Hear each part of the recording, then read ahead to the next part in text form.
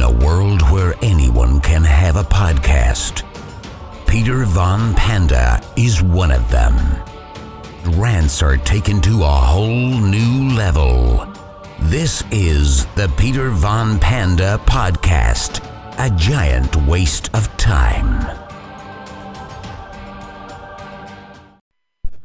What's happening, Panda Nation? Peter Von Panda here. Hey, Donald Trump just signed the emergency stimulus bill, and in it is a stimulus check that's going to be issued to most Americans. And I say most Americans because there is a cutoff, a threshold where you basically kind of get phased out of that stimulus money and then are completely phased out of it.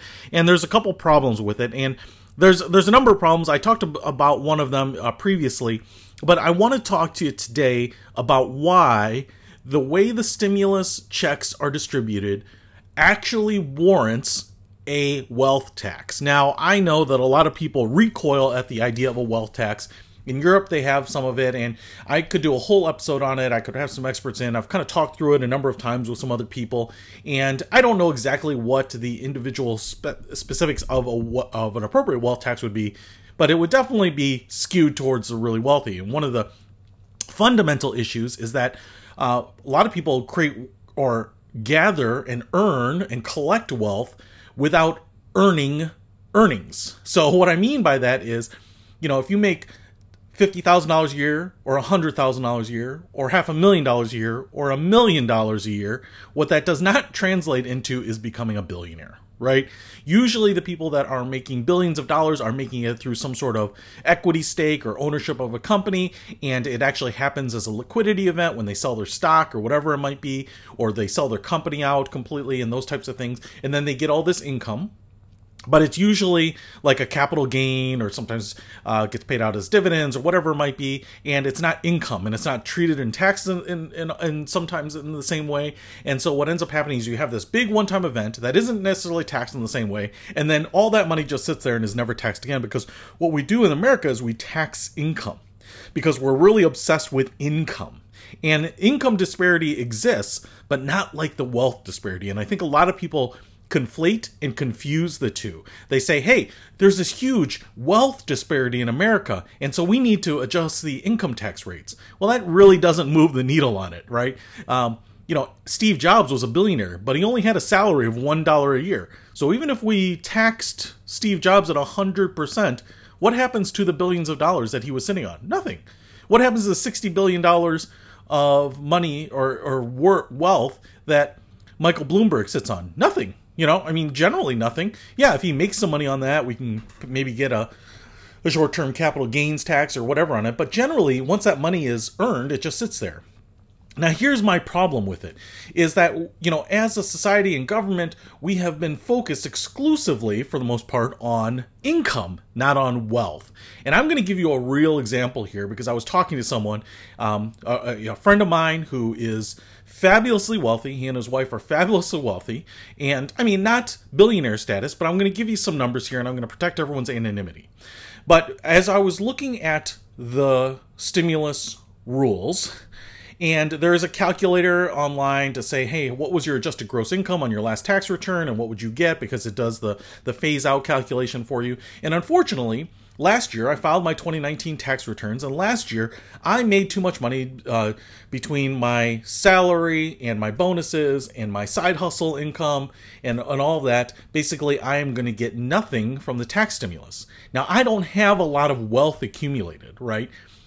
In fact, I still have debt. I'm kind of aggressively trying to pay off my mortgage and things like that. So what I don't do is queue a lot of money. Now, I do have some money because, as I talked about in one of my videos, I got laid off, and I always worry about that, and so I've accumulated some money for savings, but it's not my intention to just accrue a lot of assets. And I have a retirement account and some of the kind of the more traditional things, but I am by no means wealthy. And not like a rich person saying I'm not wealthy.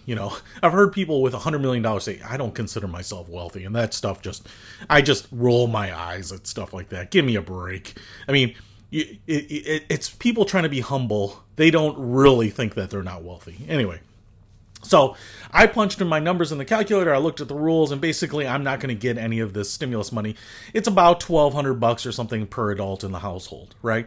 And that's funny to me because I'm not sitting on necessarily a ton of cash. I don't make a lot of money. I don't have a huge amount of wealth, and that $1,200 could certainly be used. I would absolutely use it, and I'd probably spend it right back into the economy or put it against my mortgage or something like that, right? Or just queue it up, because I think we're going to go into a period of uncertainty. Now, I have a friend and his wife, and he owned a business, and he sold out his portion of the business, and they are sitting on roughly $24 million in cash, right? In cash and liquid accounts. So they have quite a bit of wealth. In fact, a nice little suburban home, just because you have that much money doesn't mean you buy like a $5 million home or even $1 million home. But they have, their home paid off, their cars paid off, they have a second home, nothing overly grandiose, but a second home and stuff like that, and they live well. But what they don't have is any income, because they're not old enough yet to claim Social Security, and so they basically have zero income a year.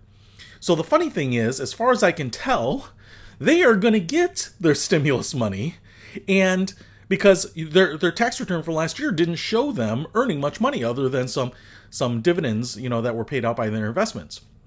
Even if you look back on the previous year, the 2018 return, they didn't have a lot of income. So what I'm saying is that they don't need that money. They know that. They're obviously going to take it because they're not dumb. But what's funny to me is that there can be this huge disparity between someone that is very well capitalized like they are and someone who is not like I am, but I had more income that made me disqualified from the stimulus money, right? And so that's why I'm saying there needs to be this other dimension to things, right? There needs to be this other dimension to what constitutes someone who's wealthy and secure in America.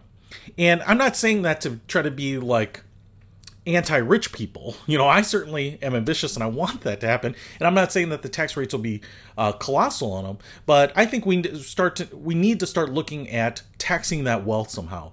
And then when we start thinking about this, the two dimensions of it, your income and your net worth and your assets, right? Then we can start being more nuanced, and I think far more appropriate when we do things like the stimulus bill to say, hey, what are the two dimensions we're looking at? We're looking at your income, and we're looking at your net worth, right? You could easily say that someone with a $10 million net worth should not get the stimulus check. So, and like I said in my previous bill, my previous podcast episode, I think we should just send out checks to everyone. No criteria, no means test to it. And then write the tax code next year to adjust for it and to claw that back from the people that didn't need it. Because I think what you can do is you can just kind of wing it right now, because that money is probably going to go back into the economy in some level, especially when you give it to the consumers. That's basically the most direct way that you can put it right back into the consumption economy. And then you can claw it back from the people who won't feel it, who will write you back that $2,400 or that $1,200 next year, right?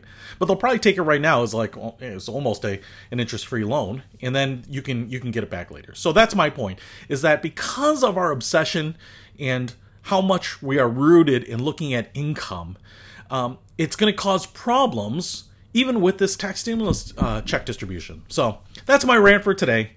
We really need to talk about looking at wealth and taxing wealth to help even the playing field. And so I think this tax stimulus distribution is actually just another strong argument for looking at a wealth tax. That's my rant for today. Peter Von Panda out.